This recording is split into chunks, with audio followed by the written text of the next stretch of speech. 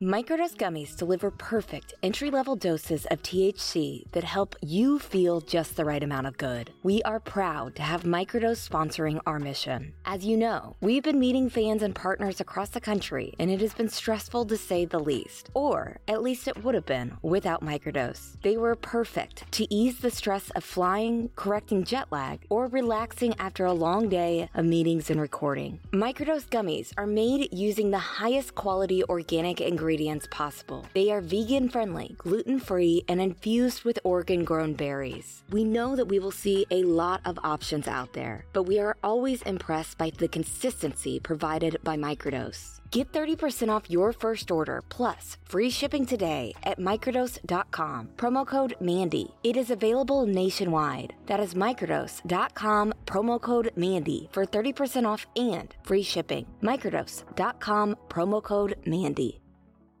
Have you ever wanted to chat with a CIA analyst about how to spot propaganda campaigns, or maybe learn what it is like to be a real-life private investigator? I want you to check out Jordan Harbinger's podcast. He has an undeniable talent for getting his guests to share never-been-heard-before stories and thought-provoking insights. Check out Jordan's conversations with Thomas Erickson about how to protect yourself from psychopaths, or his chat with Renee DiResta on dismantling the disinformation machine. Without fail, he pulls out tactical bits of wisdom in each episode, all with the noble cause to make you a more informed, critical thinker to better operate in today's world. There is so much here. There's just so much here. You can't go wrong with adding the Jordan Harbinger Show to your rotation. It is incredibly interesting. There is never a dull show. Search for the Jordan Harbinger Show. That's H-A-R-B as in boy, I-N as in Nancy, G-E-R on Apple Podcasts, Spotify, or wherever you listen to podcasts.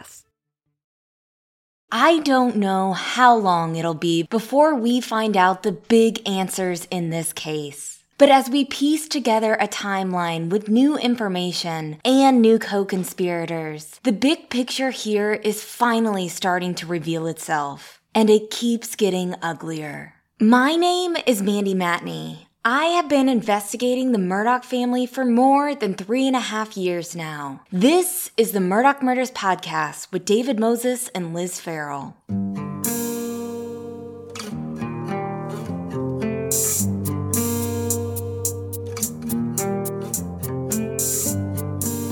As y'all know, we are committed to exposing the truth wherever it leads. But as much as we try to fit everything into these episodes each week, there is so much more that doesn't make the cut or is better suited for a different medium. So today, many of you who subscribe to our email list will get a message sharing additional content, calls to action, and announcements about new podcasts and new Luna Shark platforms, which I'm so excited about. We will always have a free-to-you version of the most important reporting, but our new subscription platform gives y'all the option to be a part of an amazing community of supporters making real change happen in the justice system. So to subscribe to the latest at Luna Shark Productions, go to MurdaughMurdersPodcast.com and submit your email address. It's that easy. And we will have a special announcement at the end of this episode, so stay tuned, subscribers. This week also marked the 1-year anniversary of Alec Murdaugh's alleged shooting incident, which really sent this saga off the rails. I was thinking about this the other day, and right before the Labor Day shooting incident occurred, I was seriously contemplating quitting this podcast. Then Alex pulled his little shooting stunt, which the media initially fell for, in our mission for the podcast to expose the truth, get the story straight, and be a voice for victims became so incredibly clear and necessary. Ultimately, in that week after the shooting, we learned how much power the Murdaugh camp held over the media in steering public influence. While charges allege that Alec concocted a suicide-for-hire plan so that Buster could collect an insurance policy, we have found zero evidence of that. Rather, the scheme showed us just how far Alec will go for public sympathy and how much he believed that he could get away with. Now, it's really astonishing when you think about the scheme to essentially stage a roadside shooting and the power structures that supported him up until that point. Alec Murdaugh believed he could convince his lawyers, the media, and the police of his lies, even without a simple head wound as supporting evidence. And he believed that he could get away with it. Think about that. His plan did work there for a minute. The Murdaugh family released a statement about how no other family has suffered like they have, and they asked for space and prayers while Alec entered rehab, conveniently just as the financial crimes started to see the light of day. As light begins to emit from behind the curtain, we are getting a more clear picture of how these crimes and criminals were allowed to flourish. It seems that many of these people believed it was easier to go along to get along with people telling them that there's nothing to see here and all is well, rather than look inward to their own solicitors' offices, disciplinary committees, and other systems of justice. Where are the people of courage? The whistleblowers? Where are the public officials, the lawyers, the law enforcement officers, the people of integrity who can admit what happened was wrong, identify the systemic problems, fix it, and punish those accountable so we can move forward knowing that the system is not rigged by design? And 1 year later, we have 90 criminal charges for Alec Murdaugh, 27 state and federal charges for Russell Laffitte, and 23 charges for Corey Fleming. And the mystery is still being unraveled. But the thing is that these power systems that failed to hold Alec accountable, law enforcement, the solicitor's office, the media, Palmetto State Bank, the South Carolina Supreme Court, the Office of Disciplinary Counsel, the systems which made him believe that he could get away with what he did on Labor Day weekend, those systems haven't changed much at all. Duffy Stone is still at the helm of the solicitor's office despite so many unanswered questions about his involvement in the double homicide investigation and about Alec's involvement in his office. Palmetto State Bank is still in operation despite a damning paper trail that keeps growing, and we will talk about that. The media is still hanging on every word of Dick and Jim, acting like they totally didn't feed them a completely false story a year ago. Judge Carmen Mullen is still ruling from the bench while the Supreme Court has failed to even publicly acknowledge the need for an investigation of her. The Office of Disciplinary Counsel, the ones who were supposed to catch Alec and Corey's misdeeds years ago, they are still fighting to keep their investigative process secretive. So while there have been signs of hope for the South Carolina justice system, we want to be clear that there is a lot of work to be done.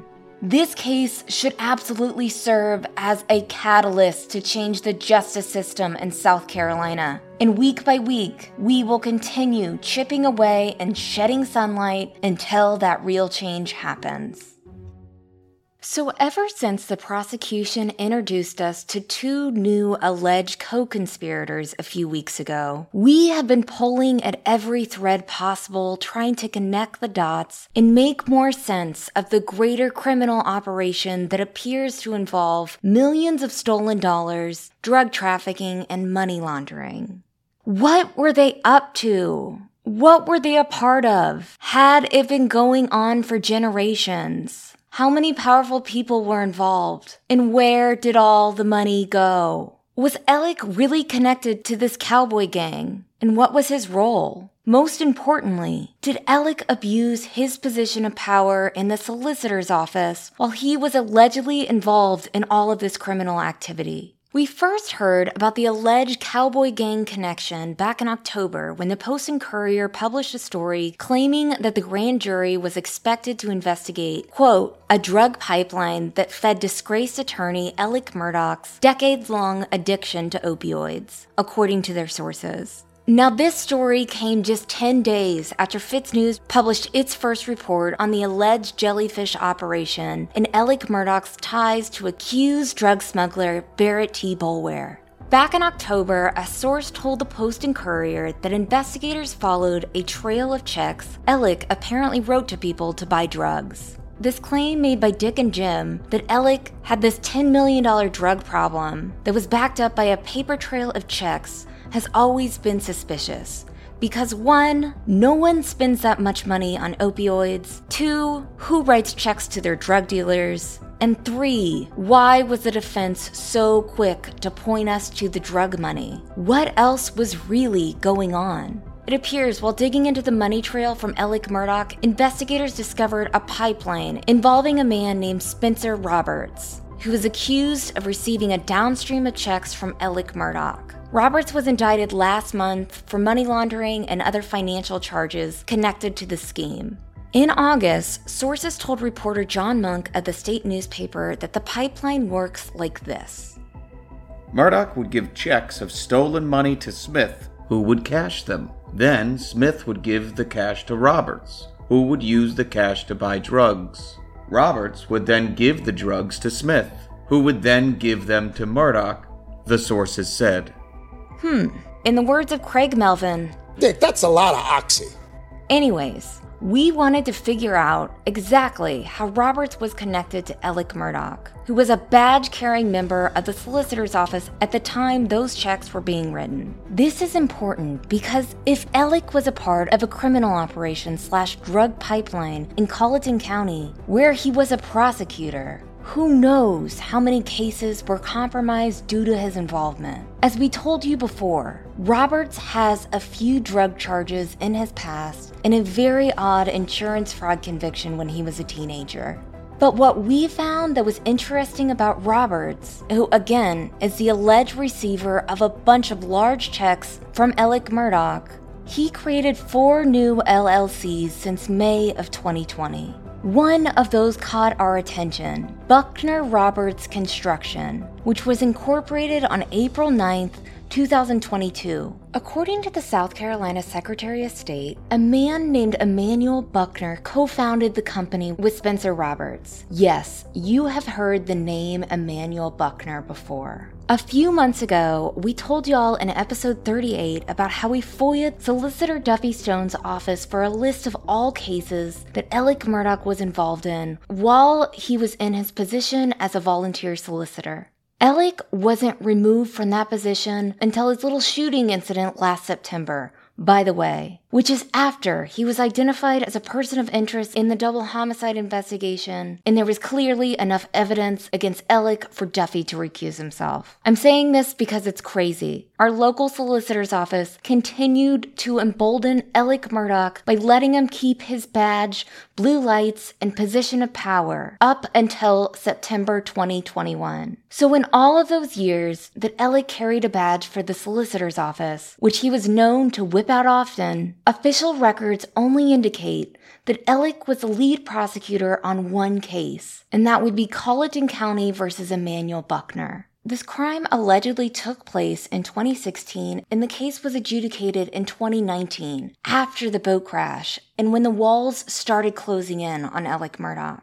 Let me repeat that because it's crazy and confusing. Spencer Roberts, a recently accused co-conspirator of Ellick Murdaugh who allegedly received a substantial amount of checks from Ellick Murdaugh in the scheme, recently co-founded a construction company with Emmanuel Buckner, the only defendant Ellick Murdaugh ever prosecuted during his tenure at the solicitor's office.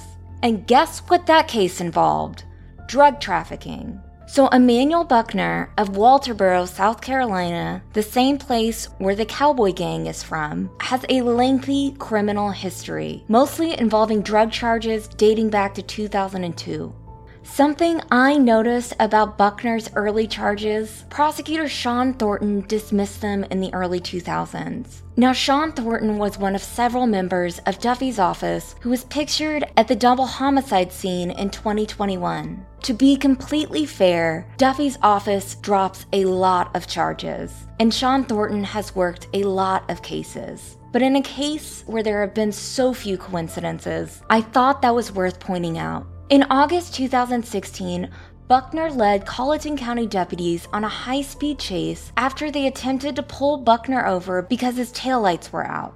Buckner was eventually caught after fleeing on foot. While searching his vehicle, investigators found crack cocaine and several pills believed to be Molly, according to court documents. They also seized $7,500 in cash from Buckner's vehicle. According to a document filed by the solicitor's office, Buckner was an identified gang member involved in known drug activities with no proof of employment, and the money was believed to be the proceeds of illegal drug sales.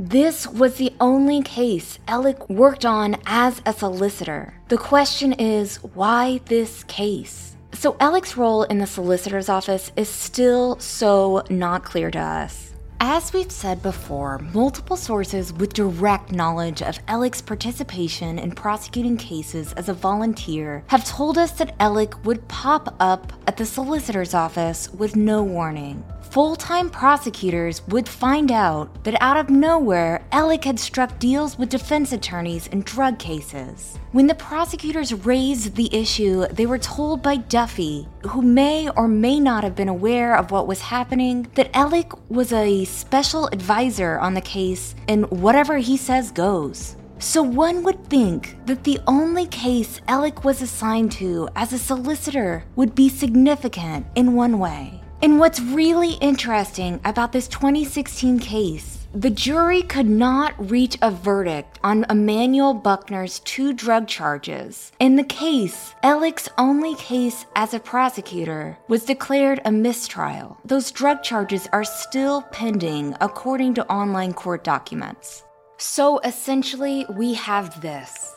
Alec prosecuted one case at the solicitor's office. That case involved an alleged gang member accused of drug trafficking and ended in mistrial. Now, a trail of checks has connected that alleged gang member to Alec Murdaugh through Spencer Roberts, who was recently indicted. Again, Spencer Roberts, who allegedly received checks from Alec, started a business with Emmanuel Buckner, the one guy who was prosecuted by Alec, in April 2022, as investigators were closely combing through Alec's finances. The question then becomes, was Alec using his role at the solicitor's office to protect certain criminals connected to a certain gang and its affiliates? Alec is one of the most notorious criminals in our state's history, with a track record of abusing his power to get what he wants. We have to ask these questions out loud right now because no one else will. And again, we live in Duffy Stone's district. This is our criminal justice system in our home that needs to be fixed now.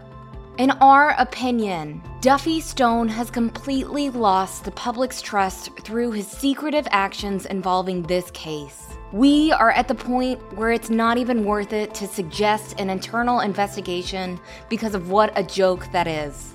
We hope that these questions lead to a full external investigation into Duffy Stone's office to ensure the citizens of the 14th Judicial Circuit that the corruption ended with Alec Murdaugh. Again, this is what we mean when we say that the whole system is on trial here. This is what we mean when we say the crux of this case is about public corruption. We need answers. And we will be making noise until we get those answers. We'll be right back. Shout out to Claritin for supporting this episode and providing us with samples. It has done wonders for our seasonal allergies. We recently started feeling the effects of spring. Luckily for those of us who live with the symptoms of allergies, we can live Claritin Clear with Claritin D. Designed for serious allergy sufferers, Claritin D has 2 powerful ingredients in just 1 pill that relieve your allergy symptoms and decongest your nose so that you can breathe better. This double-action combination of prescription-strength allergy medicine and the best decongestant available relieves sneezing, itchy and watery eyes, an itchy nose and throat, sinus congestion, and pressure with ease. Ready to live life as if you don't have any allergies? It is time to live Claritin Clear. Fast and powerful relief is just a quick trip away. Ask for Claritin D at your pharmacy counter. You don't even need a prescription. Go to Claritin.com right now for a discount so you can live Claritin Clear. Use as directed. Have you ever felt like you would make a really good detective? Turns out I enjoy finding clues about scandalous family secrets, uncovering mysteries, and cracking the case, including in my off time. If you are like me, let me tell you about my experiences with June's Journey for iOS and Android. June's Journey is a hidden object mystery game with a captivating story that takes you behind the glamour of the 1920s with a diverse cast of characters. It really challenges your observational skills. I have been immersed in this thrilling murder mystery story that sets the main protagonist, June Parker, on a quest to solve the murder of her sister and uncover her family's many secrets. Each will help us solve the mystery and get justice for June's sister Claire. With hundreds of mind-teasing puzzles, the next clue is always within reach. Download June's Journey for free today on iOS and Android and see if you can crack the case. While we still don't have the answer as to what Alec Murdaugh might have been involved in, his kaleidoscope of alleged crimes is coming into focus. Like we said last week in episode 59, for the past year, we have been wondering, did something major happen in August 2021 in the murder case? We keep finding more and more evidence to support this theory that something big did, in fact, happen that month. This all started with tips I was getting in early August 2021 during the South Carolina Association for Justice Conference on Hilton Head, which Alec and Buster had attended less than 2 months after the double homicide. Alec apparently didn't go to any workshops and was just there to party, as evidenced by the many photos that were sent to me of him day drinking at bars, and by the fact that the Office of Disciplinary Counsel later cited him for not meeting his 2021 continuing education requirements. After the trial lawyers left town, we heard that SLED agents had approached a couple restaurant owners with photos of Alec and 14th Circuit solicitor Duffy Stone, asking whether they had seen the two of them together over the weekend and whether they had security footage they could share from specific evenings. About a week later, on August 19th, Liz texted me 2 things she had heard. One was that Duffy had quietly recused himself on August 11th, and the other was that the AG's office was presenting the murder case to the Colleton County Grand Jury. Like we said, even though Alec wasn't indicted, we still believe there might have been some truth to that info. That maybe there was a plan of some sort and it got derailed. This was further solidified last week. At Alec's motion to compel hearing on August 29th, we told you how Dick Harpootlian had told the court that, quote, over a year ago, he had asked the Attorney General's office for a copy of an order that allows the state grand jury to share evidence with the local grand jury. If the Colleton County Grand Jury was poised to indict Alec on charges based on evidence gathered by the state grand jury, then this is the kind of order that would have been necessary. We took that as further evidence that something big seemed to have happened in August 2021. Because why else would there have been an order, and why else would Dick be seeking it more than a year ago? Now we have even more proof that supports our theory that something major happened. According to a response filed by the United States Attorney's Office in Russell Laffitte's federal case last week, in early August 2021, just 2 days before Duffy recused himself from the case, and 10 days before we heard that charges were coming, a Palmetto State Bank board member sent an email to Russell asking for a summary of the bank's, quote, total exposure from Alec Murdaugh.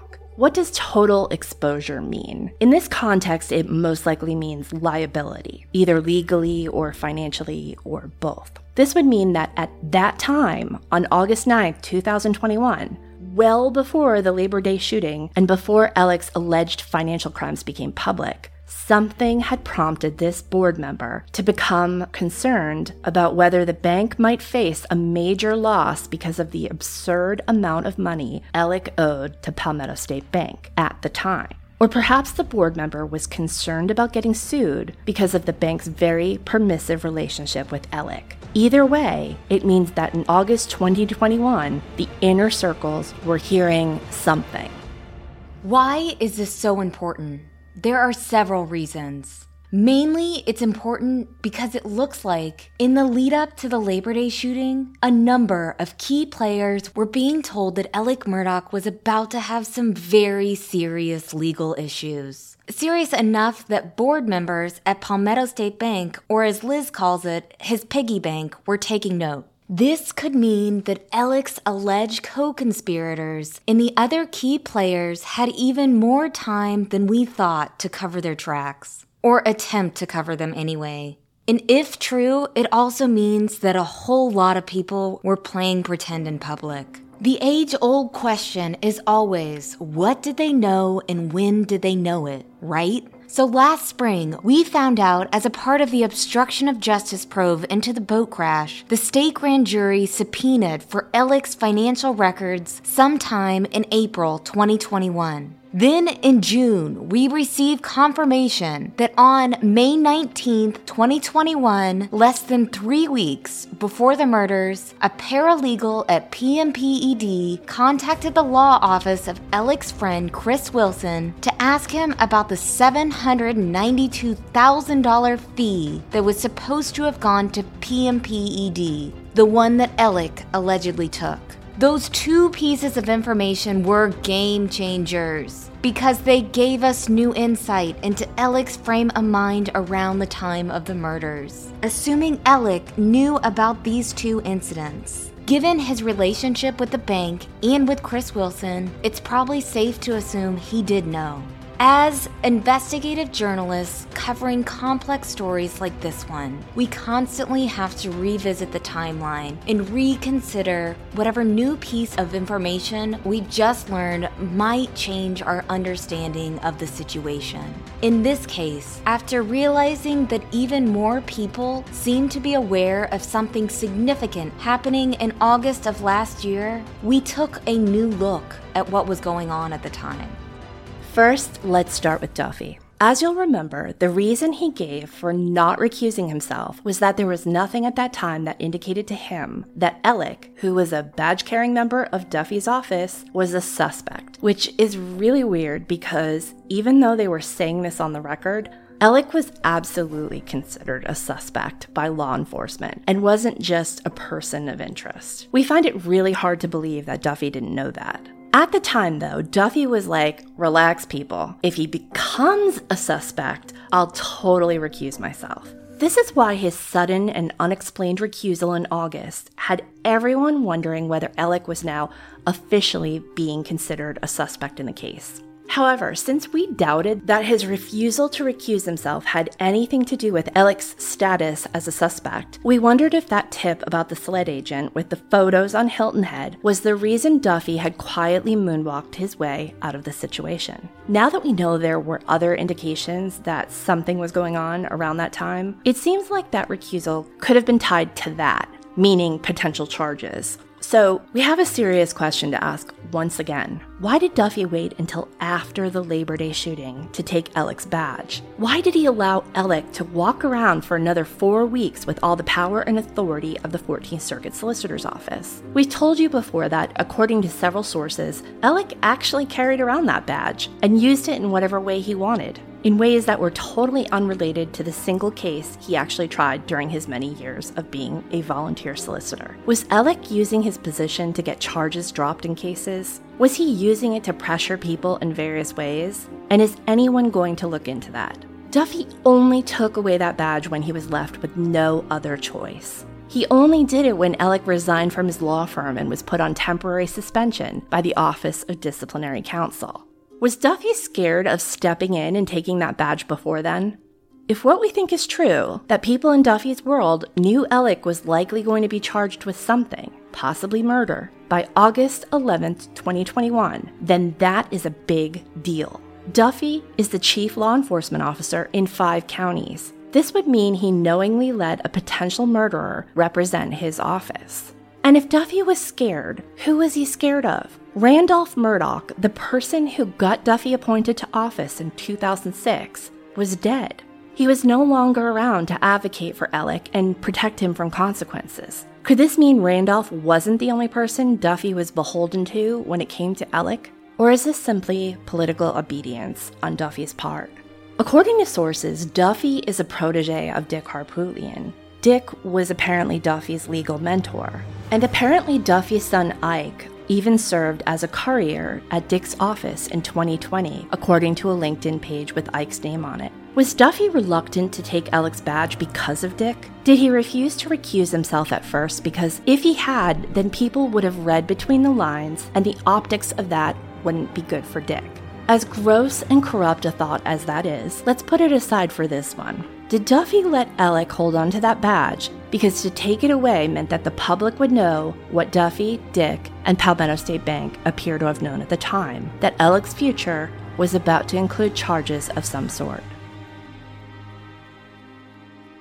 Two side notes here about Duffy. It is going to be really interesting to see whether he and his squad, including Sean Thornton, get subpoenaed to testify in Alec's murder trial. Because how could they not? They inserted themselves into this investigation, and now look where they are. A prosecutor and a half dozen of his employees are witnesses, and there is no doubt that Dick and Jim will be doing everything they can to give the jury the impression that the Murdaugh crime scene was a hot and holy mess. And our own prosecutor has basically helped him make that point by doing the one thing he always said prosecutors shouldn't do, which is make themselves witnesses in criminal cases. To further illustrate how bananas this is, even if Alec weren't a suspect in this case, Duffy and his number 2 guy seem to have been on the scene at a time when evidence was apparently still being collected. Media caught them both on camera. This makes them fair game as witnesses, and a crafty defense attorney creating chaos in the courtroom would likely seize upon that. And guess what? If they're called as witnesses, they can't prosecute the case. So basically, the 2 most seasoned and effective prosecutors in the 14th Circuit took themselves out of the game just by being there.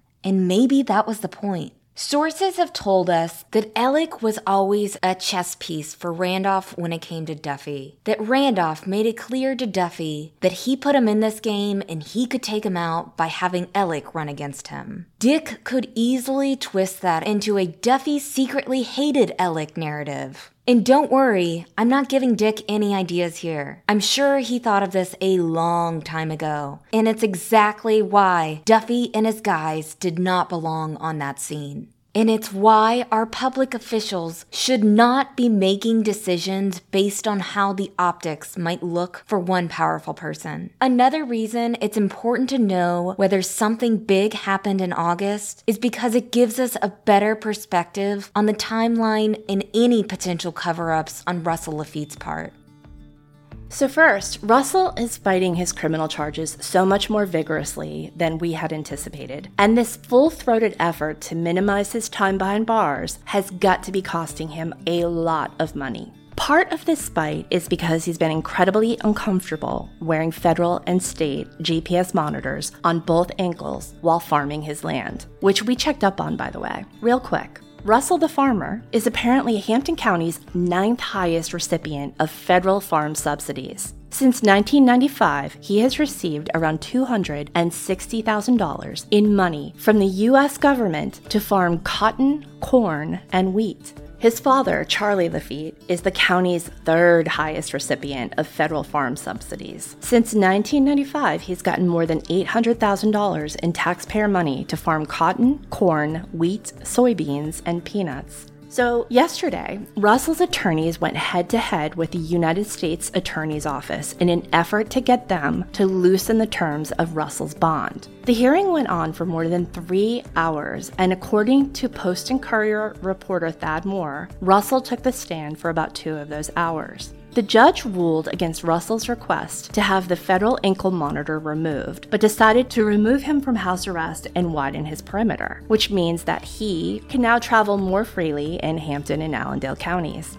Now, it is obviously very hilarious that Russell is being forced to wear 2 ankle bracelets. I imagine every time he showers, his tub and toilet struggle not to burst out laughing in his face. In the meantime, a shirtless Corey Fleming has been seen bouncing around Beaufort County looking even more tan and fit than usual, like he's been living his best life between junior and senior years. Whether Russell knows about hot Corey Summer or not, he's clearly not happy about Corey's freedom, as evidenced by the federal filings, where Corey's measly $200,000 bond makes an appearance in a footnote.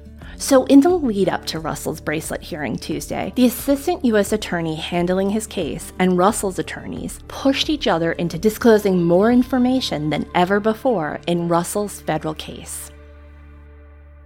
First, on August 23rd, Russell's attorneys filed a motion asking for modification of the terms of release, in which they blame the media for lumping Russell in with Ellick. Which, I wonder why we're doing that.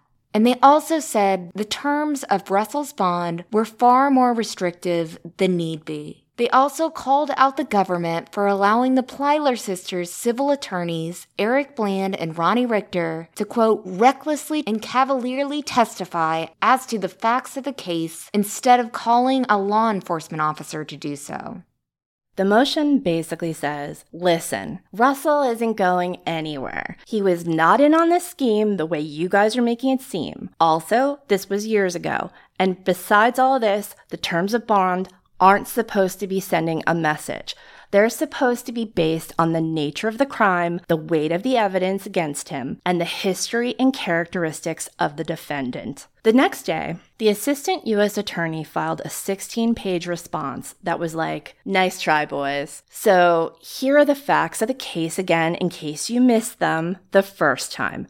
And also, we've been super cool about Russell's farm stuff. And by the way, we know he's making $230,000 a year doing that, so he can handle that bond we set. Your guy is a multimillionaire, and his assets are not frozen. Oh, and just so you know, we have plenty of receipts. We looked at thousands of documents and have dozens of witnesses, including a probate court judge. So the evidence against him is pretty overwhelming, actually. Also, Russell lied in his proffer agreement, and we're absolutely going to hold him accountable for that. And P.S., you guys want a trial this year, so I think you can handle a few more months of this. And guess what? We're not done. Russell wasn't even the personal representative for Arthur Badger, but somehow had no problem taking a $1.325 million check on his behalf and then helping Ellick split it up for himself. Then, when Russell got caught last year, he offered to go splitsies with PMPED and pay back Arthur for the stolen money. He wrote a check to PMPED for $680,000 from the bank, but spoiler alert,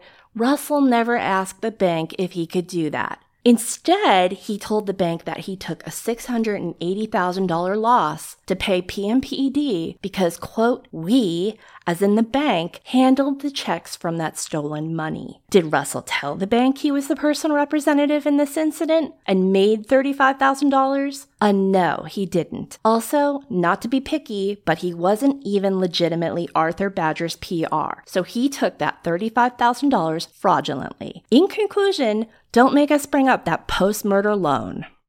So this post-murder loan, let's talk about it because it does not look great for Russell. According to the federal filing, on July 15th, 2021, Russell gave Ellick a $350,000 loan from the bank. The official reason was for beach house renovations. Again, this is Ellick claiming that he needed to do beach house renovations 1 month after his wife and son were brutally murdered. Anyways, then Russell wired that money to Chris Wilson, who is a lawyer in Bamberg County who's been brought up many times in this. Now, we know that money was to cover part of the $792,000 fee that Ellick allegedly stole from PMPED, which Chris apparently had to pay back on his behalf.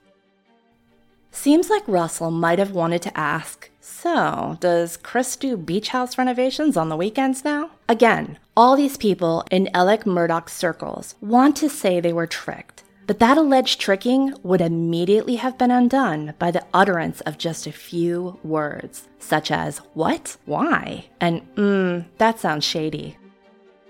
The assistant U.S. attorney points out in her filing that Ellick had already overdrawn his account by $100,000 when Russell sent that wire for him. Then weeks later, Alec had overdrawn his account by another $300,000. And again, this is after the murders. What was he spending his money on?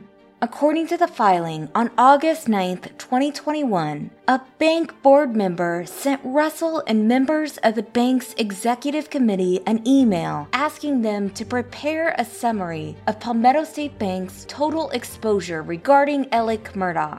Hours after receiving this email, the one that we know indicates that certain people knew something serious was about to happen with Alec, Lafitte allegedly logged on to Alec's account and then transferred $400,000 of the bank's money to cover Alec's overdrawn account. You got that, right?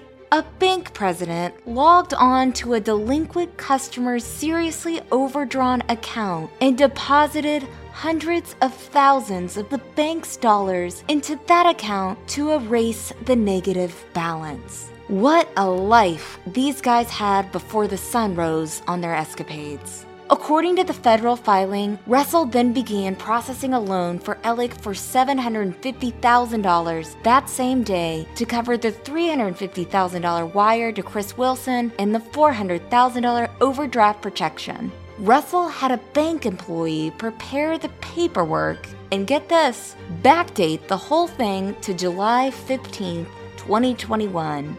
The loan was labeled a commercial loan, and the proceeds were supposed to be used as an investment. The Edisto Beach House and the Green Swamp Hunting Club share were apparently listed as the collateral.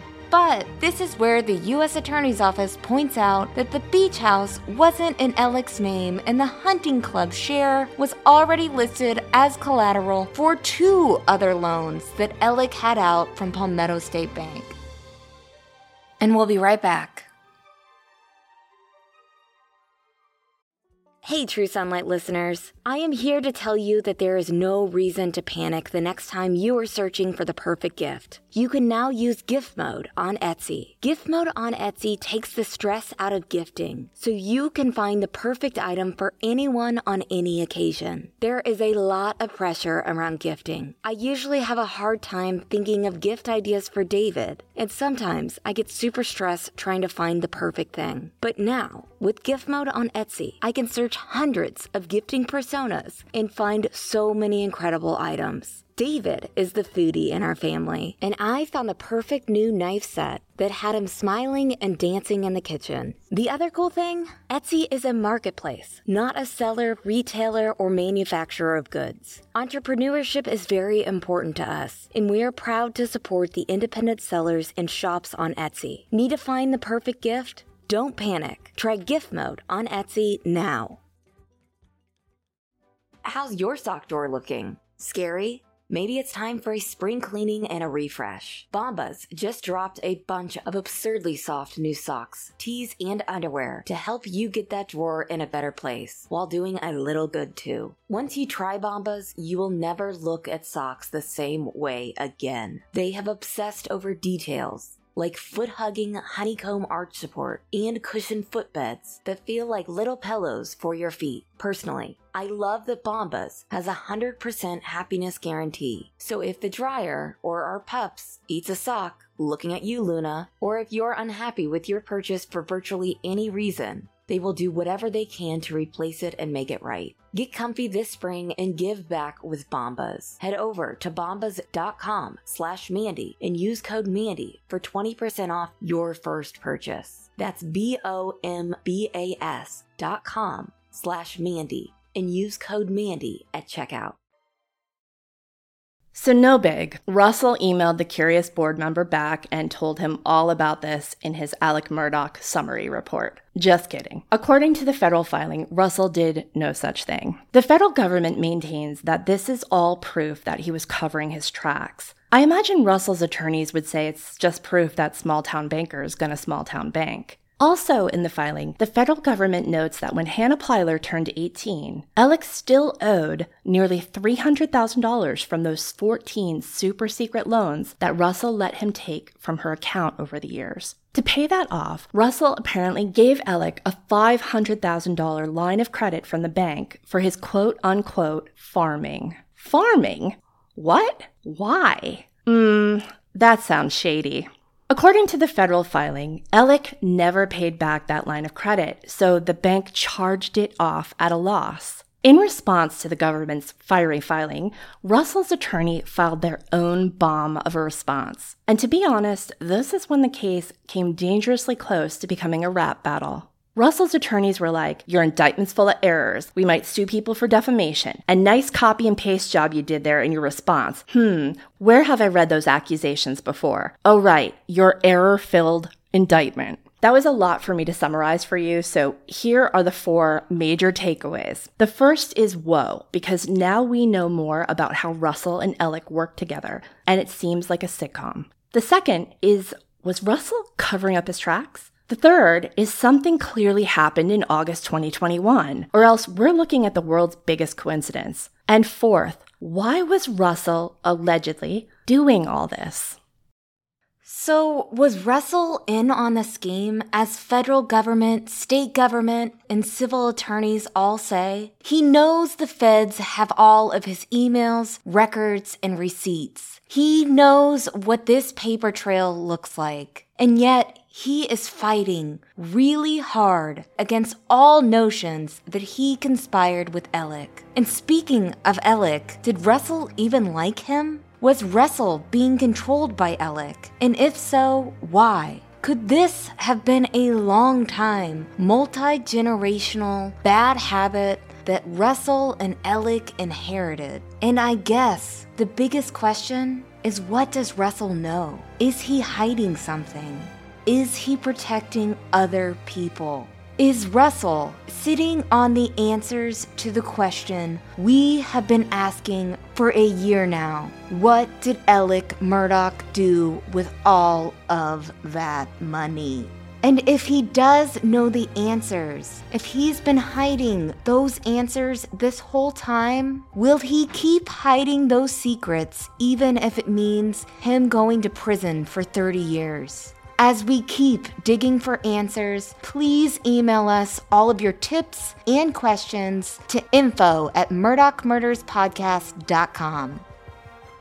This week, we covered a lot of ground, but we want to do more to truly change these systems that have held up the good old boys for so long. The legal system is complicated, and we want to make these super complex issues in the podcast more easy to understand. So we're excited to say that we will be teaming up with attorney Eric Bland for bonus episodes every week to answer your questions about our justice system. This week, for instance, I want to ask Eric, what is the process for a judge like Carmen Mullen to be investigated? How would that be done? And what about Duffy Stone's office? How can we, as citizens, file FOIA requests to get more information out of our public officials? And what is going on with our Office of Disciplinary Counsel and how they police our lawyers? David, Eric, Liz, and I have all seen the corruption for ourselves. We've known so many people who have been hurt by this system, and we want to give you, the public, the tools to help fix it so we all can drink from the same cup of justice. So, we're going to have a bonus episode for y'all this week discussing these issues and how to fix them. So please head to MurdaughMurdersPodcast.com right now and click subscribe so you won't miss out on this awesome new content, and we will be taking questions on our social media pages, so look out for that this week. Brighter days are ahead, y'all. Stay tuned.